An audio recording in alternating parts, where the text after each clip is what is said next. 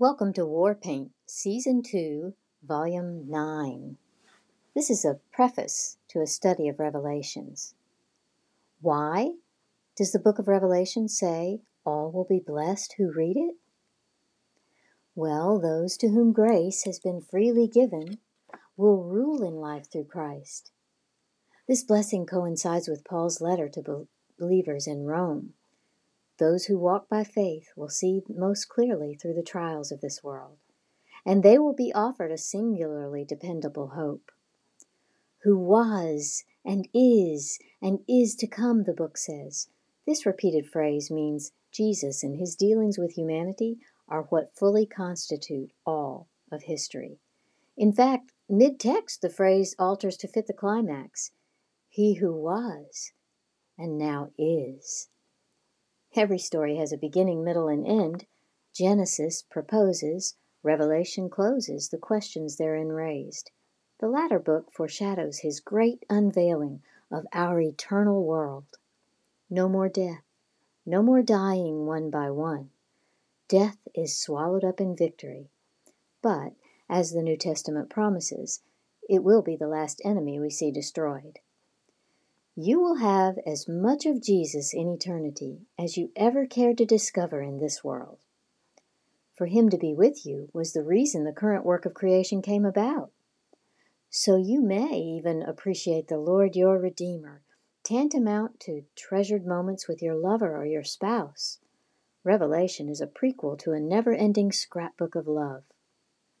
It is his letter in which one could say, sums up the theme, so that when you see my face, you will recognize my grace.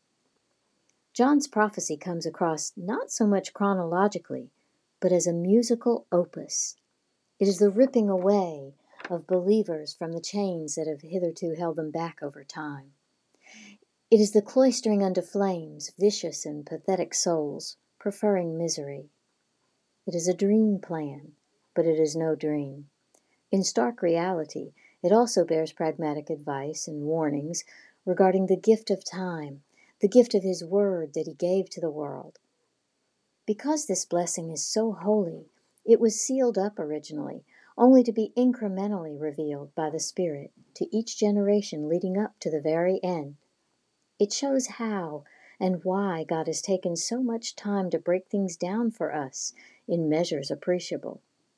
A few other books of the Bible come to light with today's clarifying keys, and that's a blessing. Finally, this book speaks of his great glory. The Word has always guaranteed the greater grace to the last and most sinful generation, that which exists only just before the actual revelation. I believe we are that generation. And what have we done with this grace? In many ways, it's unspeakable. However, this glorious end, what is rather a fateful end for most, is just beginning. Today, is it any wonder so much has been made clear about the coming Messiah? I hope you'll agree that it has been made clear as you follow this study. Set aside any lying hope of the New World Order or any other hope, and take to very heart this invitation to rule and reign with the Maker of heaven and earth. The book of Revelation, beloveds, completes you.